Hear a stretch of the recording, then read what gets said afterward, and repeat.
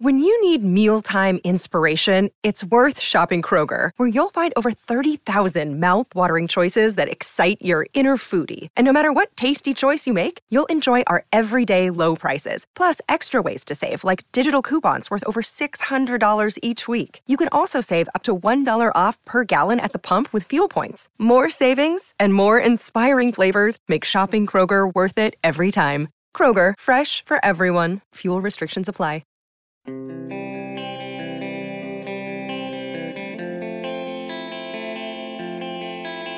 The smaller the sample size, the less reliable any statistic, advanced or otherwise. That said, it's been 13 games now, and no one on this team's defense corps ranks lower on almost all of the analytics than the very best player. Good morning to you. Good Friday morning. I'm Dan Kovacevic of DK Pittsburgh Sports. This is Daily Shot of Penguins. Comes your way bright and early every weekday if you're into football and or baseball. I also offer daily shots of Steelers and Pirates that I hope you'll check out. The Penguins are in Toronto taking on the Maple Leafs tonight. That's a 7:08 p.m. face-off inside Scotiabank Arena. They'll be trying to extend their winning streak to 2. But hey, at least it's a winning streak as opposed to the 7-game losing streak that they finally vanquished in Washington a couple nights ago. Letang played okay in that game. And okay is a bit of an uptick from where he's been. I don't want to make too big a deal of this because it is early in the season and because Letang, especially I'd say in the opening week of the season, looked really strong and was arguably one of the Penguins' top 2 or 3 players in those games. But after that, I mean, look, we can blame this on a variety of factors, not least of which is that he was partnered with Brian Dumoulin, who would drag anyone down the way he's going right now. But Letang hasn't been at his best. Okay, I guess that's the safest, fairest way to put that and cover all the bases. Because when we think, I believe in general, of the worst version of Letang, what comes to mind? Right. Giveaways, just shaking your head going, oh my God, where is he thinking right now? What's he doing? And that hasn't been the case. But that also doesn't mean that he's been at his best. When he's at his best, he is generating offense from the back. He's joining the rush, sometimes even leading the rush, and he's making something happen at the far end. And because of his incredible skating ability, he's able to recover even if he isn't covered by someone else. But that's who and what he is at his best. And he has not been at his best. That kind of needs to change, even if, at least in my eyes, it's been largely overlooked to date by the fan base. Because I can go back over, who knows how many years, and point out how the Penguins, overall, in general, perform at their best whenever he's at his best. That sounds like a little bit too much to attach to him, but he's the driver, or he has to be the driver. This portion of Daily Shot of Penguins is brought to you by the good people at the Greater Pittsburgh Community Food Bank, where they're committed to providing food for all of our neighbors in need across Western Pennsylvania. They, in turn, need your help. Find out how $1 can be turned into 5 full meals for those in need. Visit pittsburghfoodbank.org. Talk about a small sample size. Let's go to the best game he ever played. Game 6 in San Jose. When you saw him that night, whether it was, there at SAP Center or on TV, as almost everyone who would be following the team would have had to do, when you saw him and the way he was going early in that game, early before the goal, you wouldn't have doubted for a split second that the team would lose. because he was everywhere. And that's how he is when he's going. He's everywhere. And yet somehow he's everywhere in a responsible context. I know that doesn't make sense, but when you've got 17 years of watching the guy, as you and I do, maybe it makes at least a little bit of sense. And when he does get going, it usually doesn't matter that much who his partner is, but these are different times and it's a different age for him, and maybe he does need that. So now that Mike Sullivan and the coaching staff have paired Marcus Pettersson with him, and Pettersson has been, conversely, the team's best defenseman, and Pettersson is so smart and so communicative, as is Letang, that there's no way they're not going to develop some kind of chemistry in very, very short order. Neither of them will allow anything else to occur. So if you put them together and you use Pettersson to start getting the best out of Letang, which is, by the way, something that Sullivan would never in a zillion years admit as contributing to that move. He's just going to say instead, as he did, that Marcus is playing some really good hockey and we hope to get Dumo going and whatever else here. He's not going to say we put Pettersson up there to get Tanger going. He's just not going to do that.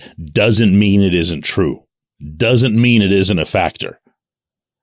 If you can see one lifting up the other, and you can see Letang playing with his chin up, driving guys backward as they cross the Pittsburgh blue line, then you'll know that this team's going in a good place.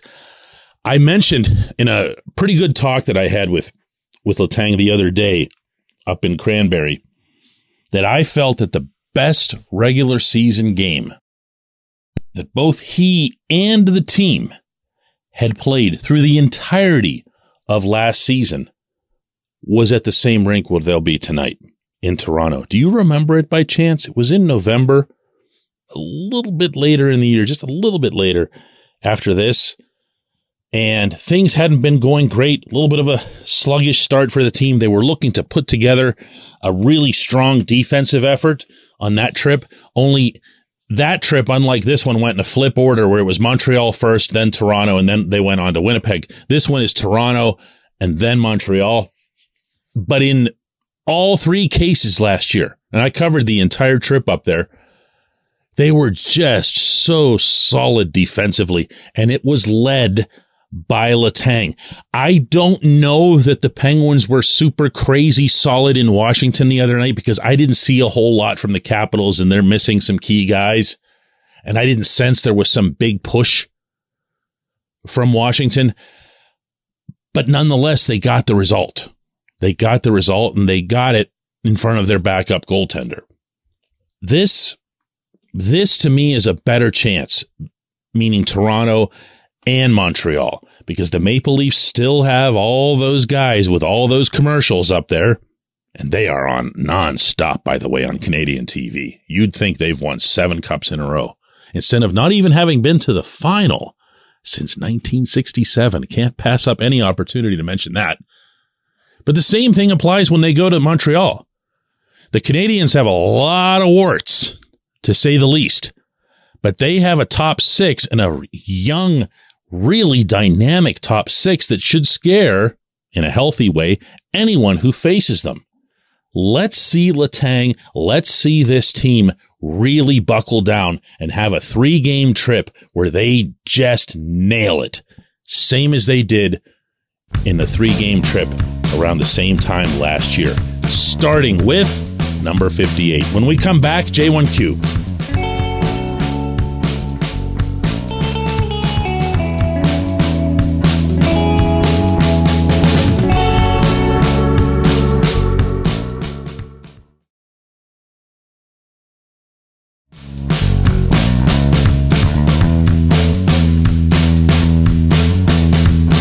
Today's J1Q is going to come from Brian. First, I just got to share with you, because I forgot to do this in the opening segment, the remainder of the dialogue between me and Letang when it came to this game in Toronto last year.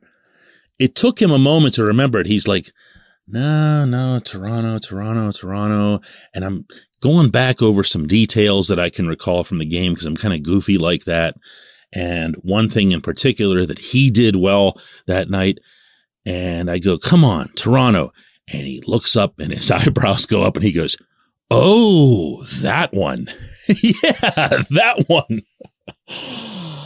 All right. J1Q comes from Brian, who asks, maybe, is it possible that Sullivan made the goaltending decision that he did the other night in D.C. to force the team in front of DeSmith to focus on defending? Whatever his motivation might have been, Sully certainly pushed the right buttons and got the much-needed streak-ending win. I thought about that. That would begin to at least partially explain Sullivan's move, if that was even part of his mindset. And here's why I say that.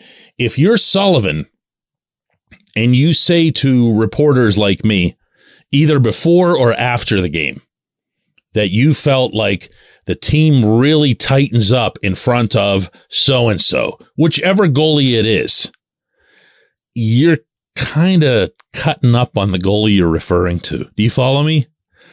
If you say, well, listen, the team really knows that they can't afford to make too many mistakes in front of Casey since he's the lesser goaltender, but you just can't do it. You can't do it. So maybe it's a factor, but I'll repeat that the clues for me in what Sullivan had said both before, but especially after the game, were much more related to his talking about DeSmith competing. I know for a fact from behind the scenes that Sullivan feels that DeSmith fights hard for the puck. And there are times that he feels that Jarry doesn't. And if he can utilize DeSmith as an example of how to battle, of how to compete out there, of how to make sure that you're working to see every shot instead of just presuming, well, it's going to come through. I'll save it. I'll make my best effort when it gets here. That's one of the few areas where you'll see the head coach assert himself when it comes to goaltending. Most head coaches don't do that. They act like the position is something that can only be coached by people from Mars. And so what he'll do instead, in Sully's case, is he'll go to Andy Chiodo, and Andy's kind of an upbeat, positive guy. But he has a responsibility when he's dealing with Sullivan to tell it like it is. And I feel very strongly here, actually, that even if Jarry was a little bit banged up or whatever it was, and they were trying to protect that or hide it, and I'd feel very confident, by the way, that Jarry's going to play tonight in Toronto, though we'll see how that goes. This still could have been utilized as an opportunity to go ahead and send that message, to let Jarry know, listen, what you're doing is kind of okay, but we don't need you to be kind of okay. Just like I was saying in the opening segment about Letang, there are certain players who need to be at a certain level for this team to be a certain kind of good. And the peak performances, or close to peak performances, from their main guys, not just Sid and Gino, the two that we always talk about, but Letang, Jarry, Gensel, those can't be optional. This roster just isn't that deep. I appreciate the question.